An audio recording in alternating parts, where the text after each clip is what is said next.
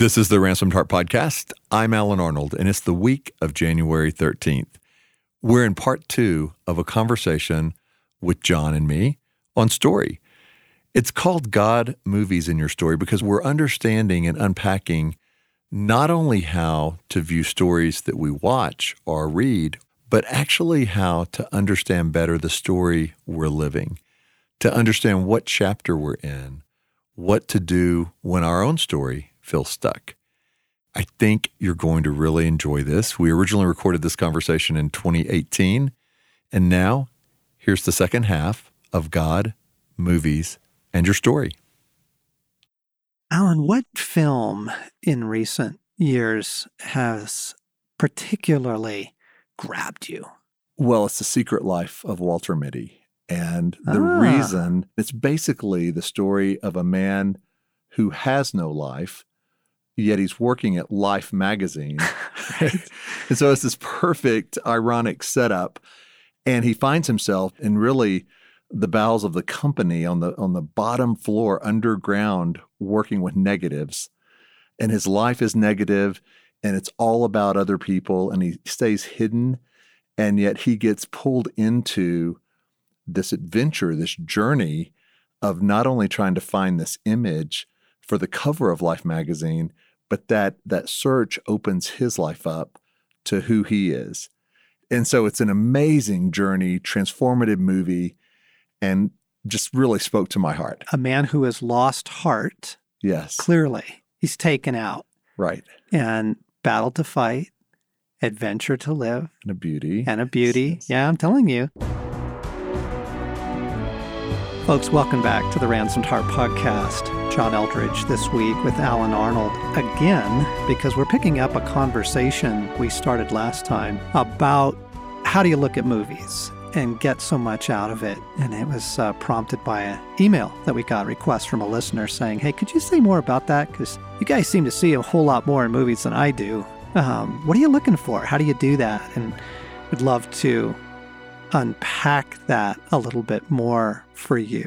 So, John, before we even go further, what's one of your movies in the last year or two that really stood out? Oh, recently, no question, Darkest Hour.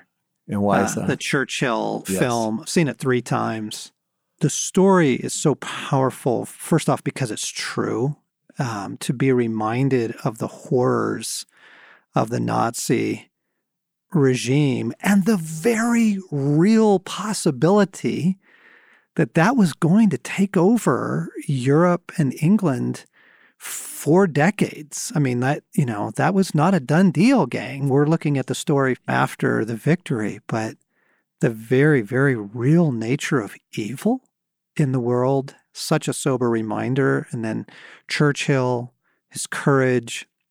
And for me, one of the most powerful things in the film is the members of his cabinet, Chamberlain, Halifax, who wanted compromise with Hitler.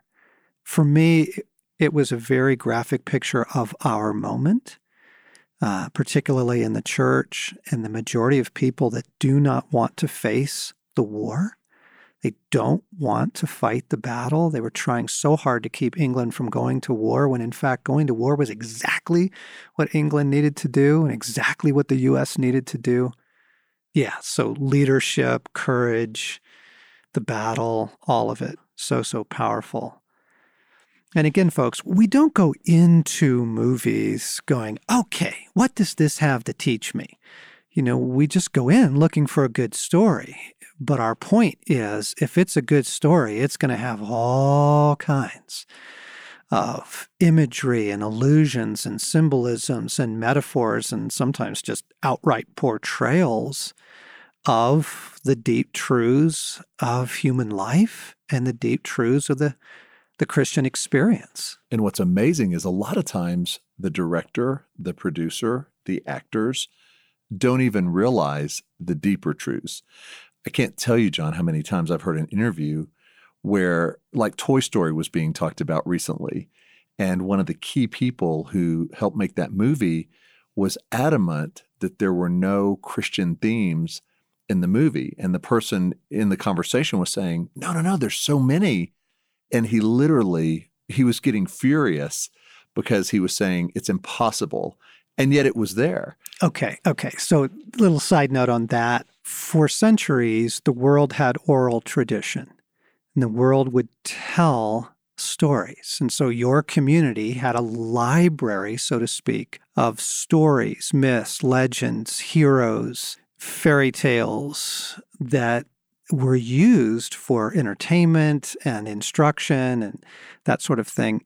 And then, of course, you have the teachings of Jesus and his parables. You have all the epic stories of the Old Testament. In our current hour, I believe God is using movies. Not all of them, mind you, not all of them. But God is far bigger than any director, writer, or group of actors. And in movies that are not made by Christians and not made to carry a Christian theme are carrying incredible Christian themes, and because they're simply true to the nature of human experience. They're true to the nature of reality. They're true to the struggle of good and evil, and then some other sweeping themes. One of the things that you want to be aware of, let's just start with worldview. Like, where is this coming from? What's kind of the operating premise of this? Because I think Shakespeare was an absolutely brilliant writer. I mean, there's an obvious statement. I don't think that there's convincing evidence to believe that he was a Christian. However, he was operating from a Christian worldview. And so when Hamlet and Horatio encounter the walking ghost of Hamlet's father on the parapets, the first thing out of their mouths is, "Angels and ministers of heaven, defend us." And it's such a moving scene. Yes. And you get this powerful story because Shakespeare was just saturated in a culture that had a Christian worldview. And can God use all that? You bet he can. Does it have to be that the director and the writer were Christian? Not at all. And on the other hand, keep your guard up or be sensitive in the spirit, because there was a conversation where the creator of a sitcom that's on right now was talking about story and art. Very creative person. But his comment was, in the first few episodes of a sitcom, all I have to do is get you to love the characters. Once you love the characters, I can change your opinion on anything. Because whatever I have them do, you're going to follow. Yeah. And he wasn't saying it for good. Yes. So you do have to be aware of the storyteller and what's going on. What is the worldview? So, for example, I had cited Shakespeare. We cited Lord of the Rings, Darkest Hour, Walter Mitty. Let me give you a contrast. There's a very, very popular documentary that came out several years ago, 180 Degrees South. And it's a very powerful story, very popular among millennials. And Yvon Chouinard started Patagonia. His friend, I think it's Dave Tompkins, but forgive me if I've got that wrong, started North Face. That's the point.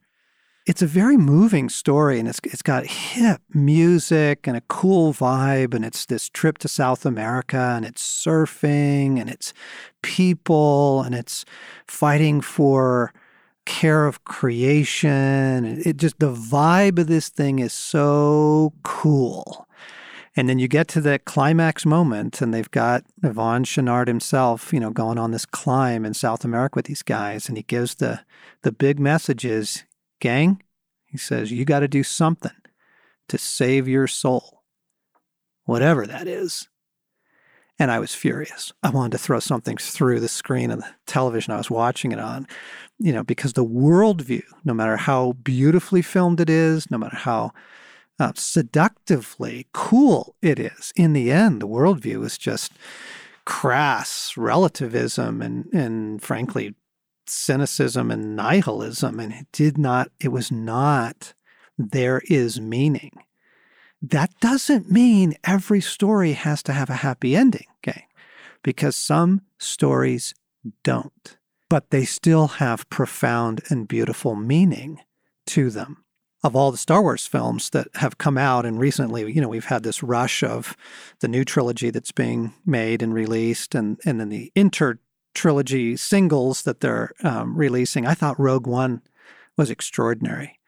And partly because it is the story of good and evil, It is the enormous risk that it takes to overthrow evil. It is courage. It is sacrifice. It is friendship. It is valor.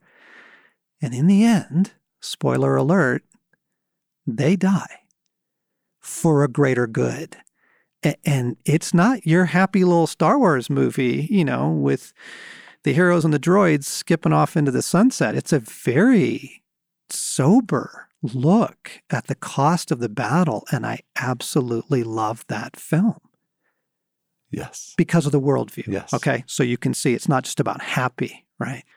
So Alan, what else resonates with you when you're thinking categories, things that story and film speak to you in? The topic that we had last time that I think is worth just touching on again is, if it's true, then it's good ground to go into, even if it may be a little more rough. And an example of that, John, this morning, I drive my 3 kids to school every morning, and we're talking about movies and story and book, but songs are really story set to lyrics, right? Mm-hmm. And so in my truck every day, each kid gets to pick a song, whatever it is. Well, this morning we're listening, and my oldest son plays a rap song, and it's kind of a rant, right? And we're all, that's good. And we're all thinking, boy, I'm not sure what this song really has to offer. It was about ego being toxic. So then my daughter plays a song, sweet sounding love song. But if you start listening to the lyrics, it's basically about a boy trying to get too intimate with a girl too quickly. But on the surface, her sounded like a Disney song, and his sounded like a hard rap song. So we had this really good conversation, because she said, well, your song isn't even Christian. And it was a question of, well, actually, that song was about ego and toxicity. This song was about moving too fast in a relationship without any meaning. And so, John, I think as listeners are thinking about this, you have to move past a category of, is the movie R-rated or PG-13 or PG? And yes, there's certain things you don't bring children to. But for whether we're watching it or allowing it in our home, the real question to me is, even in video games, what are we bringing in? Because it will change the atmosphere of the house. Yeah. What's the spirit of it? What's the worldview? Right. What's the world? I'm going to start pounding on the table. What is the worldview? Okay. Yes. So we do need to pause for a moment, because I was speaking at a large conference several years ago, and I was teaching on epic, and I was teaching on the larger story, and I was using films, and I was using clips from Gladiator and Braveheart, and maybe even at the time Titanic. Scandalous. But I was illustrating how the gospel is in these things. And the very famous pastor that got up after me said, yeah, well, we don't show R-rated films in our home. Now, as you say, there is age appropriate and there's film appropriate. And I just want to point out, gang, hang on. The Bible is R-rated. The Bible is a very, very graphic story with prostitution and incest, with adultery and murder. It is a very, very violent book. Peter cuts off the ear of the servant of the priest in the garden. You have the massacre of the innocents. You have all these little boys that are slaughtered by Roman troops. I mean, folks, the Bible is a very real book. It's not sanitized. It's not sweet. And it sure isn't PG.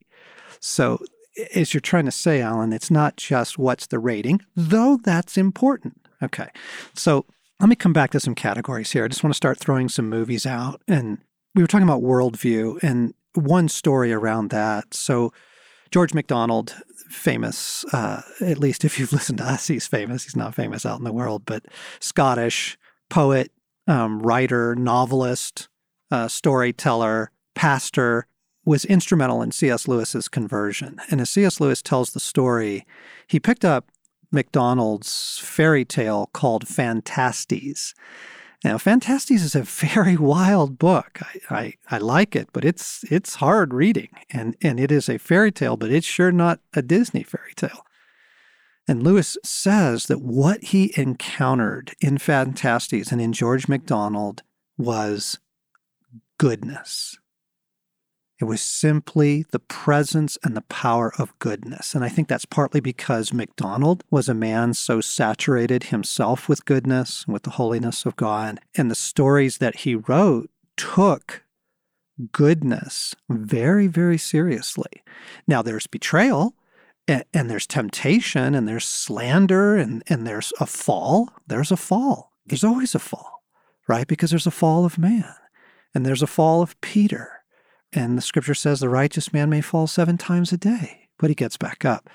But in MacDonald, what he encountered was goodness. Okay. And Lewis said it baptized my imagination. I just had never encountered that kind of goodness before. So the overall effect of it, though it may be sad, though it may be heartbreaking, the overall effect of it is I am drawn toward goodness. I long for the good. So other categories, obviously we've been talking about the battle of good and evil. That's okay, I'm going to let go of that. I'm going to go on. Alan, you mentioned something I thought that was very, very powerful, the issue of identity. Yes. And how many stories turn on the necessity of the hero or the heroine or the group of people even coming to their true identity. Almost every good story. To me, it goes back, John, to the hero's journey. That for listeners, if you're not aware of that, it's like you were mentioning in our first podcast, every story has certain beats. And so they mirror our story. And part of that is discovering who we are. And that's why that is similar in so many stories. But Madeleine L'Engle had a quote that says, stories are able to help us become more whole, to become named. And naming is one of the impulses behind all art, to give a name to the cosmos we see despite all the chaos. And I think that's what the best stories do, is this theme of not just naming what's around us, but giving us a name, an identity for who we are. And one of my favorite trilogies, it's by an author named Stephen Lawhead, and he wrote a series called Song of Albion. So it's Celtic mythology, but it's also rooted in the current day, and he steps into this other reality. But listen to this. It's a really short quote, but it touches on the naming, and it touches on identity. And it's on the front page of the journal that I have right now. There, in the deep-hearted darkness of the night, I strolled the pebbled beach, gazing up at the brilliant stars, listening to the play of water on the shore. I was astonished. Never in all my life had I been so moved by a simple song about a mermaid. I could neither believe nor understand what had happened to me, for it seemed that something inside me had been awakened. Some long-sleeping part of me had been roused to life, and now I could no longer be who I was before. But if I was no longer to be who I was, who was I to be? Oh, I'm right there. Who am I? So, right? It's Jean Valjean. It's the turning right. point of Les Mis, is his encounter with the priest and his struggle with identity of, is he going to live as the convict, right? Or is he going to come to a new identity? And back to Rogue One, Jyn Erso, early in the film, who's going to be the heroine, early in the film, cynical, unbelieving, shut down, resigned, self-protective, doesn't like being Jyn Erso. And she actually is operating under an alias. Right. But then when she learns who her father truly is and what he is doing to live, the cost he's paid to live valiantly, then she wants to rise up to her name. And, gang, like, how many of you have gotten a new name from God that's a character from a movie? How many Maximuses are there out there, right? Yes, because God will use those stories, in your quote, to awaken the heart. Right. To awaken the heart and to bestow identity. And John, don't you think that's why, if you're at a movie, and whether you're watching a trailer or whether you're watching the specific movie you went for, when you start to tear up in a movie, when something is causing you to choke up a little bit, that is fertile ground to go into, if not right then, later, of what is that that's causing these tears? Because so often that's identity related. Yes. Or story related. Norman MacLean, who wrote A River Runs Through It, a film which totally filleted me, not about identity, but because of loss. In that movie, it's a family that falls apart. And at the end of it, I was just weeping over the own losses of my own life. And that kind of piercing can be very good, gang, particularly if you invite God into it. Anyway, MacLean wrote a book later in life, a nonfiction book about the Man Gulch fire in Montana called Young Men in Fire. It's a very, very, very powerful book. And in the beginning, he says, the search for identity is not something that just possesses the youth. It's something that compels us all our life. And he's writing this in his 80s. And he says, in fact, when that search ends, we probably are headed for the grave. He goes on to say, one of the great helps in that is to find a story that explains your story to you. So over the holidays, I was looking for some reading, and I just wanted something outside of, current affairs. I wanted something outside, frankly, my profession in counseling and psychology. I just didn't want to read any of that stuff. And so I picked up Lord of the Rings. Now, I haven't read the book, the whole big trilogy, for more than 15 years. And what was so powerful for me were there were moments in their story that absolutely gripped me because they felt like moments in mine. And pay attention, gang. That's a gift from God. If that's going on in you while you're watching or reading something, heads up, pause or go back and watch it again, like I did with Darkest Hour 3 times. But stories can often help you interpret your own story. They can help you identify emotions that are stuck. They can take you into places of lost identity. Or another favorite film of mine, a lesser-known film called On a Clear Day. It's a UK film. Interestingly, several of the actors from Braveheart are in it, but as completely different characters. And it's a father-son story, and it's a father wound story. And it is a powerful, powerful story because it goes into deep themes, again, that are just simply true to the human heart. Childhood, loss, what our father taught us about ourselves. And then, yes, redemption. In that film, there's an extraordinary redemption story. I think redemption's important, gang. I don't think every story has to have a happily ever after, but in this age of cynicism, resignation, unbelief, nihilism, if you walk out of a film and it just rips you of hope and rips you of meaning and just kind of leaves you with the feeling of there is no redemption, not a good story. Watch out. Yeah. And just a few weeks ago, I saw The Greatest Showman, a musical. Yep.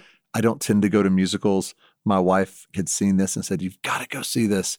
Well, I'm there with my 17-year-old son and literally tearing up every 5 minutes. And he's looking at me like, Dad, what's going on? This, it's a musical about P.T. Barnum, the man who started the circus. But what was going on a heart level, I knew, was it was about a man who nobody really believed in, and he pursued this dream that he had zero chance to achieve, and against all odds, by bringing together misfits like him and outcasts, this beautiful thing happened. And so on a heart level, if you get beyond the literal, well, is this exactly factual or is this exactly like my story? Right. I'm not going to be a circus man. Yes. But it's a story of the heart. And so the rhythm of the heart, if you'll use that, and John, you always say, test things by the fruit. What fruit is it? So like you said, if you leave something either feeling, man, maybe I really should pursue that affair, or maybe I and there's all these movies that glorify, you rarely see in a movie a husband and wife in love. Right. It's always the outside person drawn to the other person. And so what is the fruit of this movie? Is it causing you to love God deeper, to love your family deeper, to want to run more into the dreams that God's given you? Or Is it something that has a toxic effect? That is a heart level, spirit led. I think that's where we ask God for eyes to see. There's some trailers where I've walked out during the time of the trailers before a movie because maybe it was a horror film. And I was like, I just don't want to be in the room with this. I'll come back for the movie. And it's not because I had a young kid. I don't want that in my mind. Exactly. Yeah. We've talked about courage. We've talked about sacrifice, identity. Right. Worldview. We've talked about creation, fall, rescue, restoration. And you just can't avoid that. You just can't get past that. And while the ending of Gladiator is in some ways very tragic, Maximus dies, the symbolism of Christ dying for us, and Maximus's last words are free the prisoners. Like, come on, that's Isaiah 61. Oh, cow. He gave his life to free us. The overall effect of it, so powerful on the themes of fall and sin. It's very honest. It's very honest. We're not talking about dishonest, sweet little films. So many Christian films are not honest about evil. They're not honest about the human heart. They're not honest about redemption. And that's why they just feel so two-dimensional. They don't feel powerful. I think restoration is a very important part of the story. It's certainly a critical part of ours. And while not every film has to have restoration, it does have to have the promise of it. A very difficult film that I love is the old film The Mission, about the Jesuit priests in South America and based on true events and bringing the gospel to the people in the jungle. And then the church actually intervenes and tells them to stop because for political reasons it was interfering with the slave trade. And the end of the movie is tragic. And yet there is this very hopeful turn right at the very end when some of the young children escape and are paddling deeper into the jungle. And you have to ask yourself, is there redemption? Where is the redemption? I got myself in a lot of trouble back in the days that I was using Titanic, because there's adultery in the film. There's nudity. And frankly, I don't watch that. I don't expose myself to everything, gang. I close my eyes during some of the bloodier scenes of Braveheart, and I close my eyes to scenes of sexual exposure and nudity and sex scenes. I don't watch that. But the end of Titanic, like, you got to be kidding me. The camera goes down into the ocean, and here's the ship, and here's the tragedy, and here's the shoes of the little child that died, and oh my gosh. And then through the power of storytelling, the ship is resurrected and the beauty is back and the life is back and everyone who was a heroic person in the story is back and they're on and the music is playing and the bride walks in dressed in white and there's the bridegroom, so to speak. And if you're not looking for literal, like, it's darn close, and you get it's the banquet, it's the wedding feast, and the power of redemption is a critical category in the way that we look at and evaluate things. I do feel like we need to now, having said all that we've said, including about the R-rated nature of the Bible, I do feel like we do now need to give a couple cautions. I went to the movies last night. Surprise Stace called her up, said, "Hey, date night. Let's just go to dinner and go see something." And so we went out and had a bite and went to the theater. We were intending to see the current movie 12 Strong about the horse soldiers in Afghanistan. But the trailers were so horrific. They were so evil. I literally had to plug my ears as hard as I could, close my eyes, and hum to myself so that none of that imagery and none of those sound effects were entering me, and then had to pray afterwards. In fact, little tip, gang, we actually pray before we go to every film now. We bring the work of Christ between us and the movie theater, because all the stuff that gets shown there, are you kidding me? We bring the work of Christ between us in every trailer, because although we know the movie we're going to and we're prepared for that, you don't know what you're going to be hit with in the 27 trailers they now show in advance. And so we pray against all that. And we bring the blood of Christ there to filter it. But even so, we had to leave. It was just too much. And I think that we do need to give a healthy warning in this day and age. You have to be a very discerning consumer. Yes. John, a great scripture that has led me and helped me navigate in terms of story and art is Philippians 4. And in Philippians 4:8, there's this verse that says, whatever is true, whatever is noble, whatever is right, whatever is pure, whatever is lovely, whatever is admirable. If anything is excellent or praiseworthy, think about such things. In other words, fill your mind with stories that even though it may be a war movie where there is violence and there is carnage, it doesn't mean G or PG, precious moment stories, but what it's saying is find things that are pure, true, lovely, admirable, noble, and let those stories fill your mind. And so to me, that's a great navigating verse because there's so many things on TV now where I'll hear friends say, well, yeah, the story doesn't really, like it goes into some dark places, but the writing is so good. And I've just had to tell them, I really disagree with you. Like, I understand a series can be well-written and still be well-written crap. And you don't want to fill your mind with something that goes against what's noble and good if it's going to drag you down or cause you to start doubting things or thinking things that go opposite this verse. Yeah, and again, gang, this isn't precious moments filter. Think of the Bible. Okay. Right. Think of all the stories. David and Bathsheba and the murder of Uriah is right there in the scriptures. The difference is it's not exalted and the cost of it is very apparent. So you walk away from that going, yeah, man, that was a train wreck. You don't walk away going, wow, I'd love to maybe try that. Right. Okay. So the Bible's very, very, very graphic. The heroes of the gospel story in Jesus' life, a few of them are prostitutes. So again, it's not, this sweet candy world, but given the age we're in and given what is online, given what's available on the internet, given what is coming into movie theaters, you do have to be a very discerning customer and you do need to pray and even ask the Holy Spirit to filter the things that you're seeing. And John, to your point, you have to be willing, I think, too, to get up sometimes and turn the TV off or leave the theater or change the channel if you start to sense, this isn't right.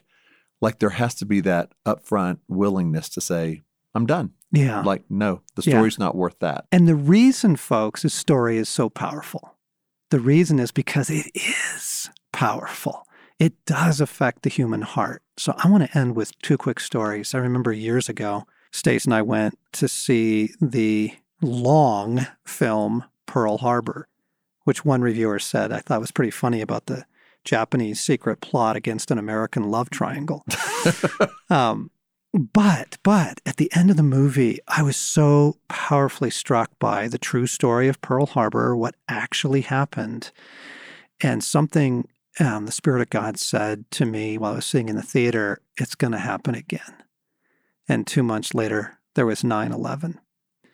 Like God will speak. He will speak powerfully through story. It's still one of his favorite means. And then most recently, Darkest Hour, the Churchill film, and watching Churchill almost alone urging England and the world not to capitulate. And I just thought, oh my gosh, there's the church. There's the moment we're in right now. There's the courage it's going to take to resist evil and take a stand. And so God is speaking. He is speaking, and he's speaking powerfully through stories. And you can learn so much about your own story. Pay attention to the emotions it takes you. Pay attention to the memories it takes you to. It may lance an old wound, and then there's an opportunity for the healing of Christ there. Be a discerning customer.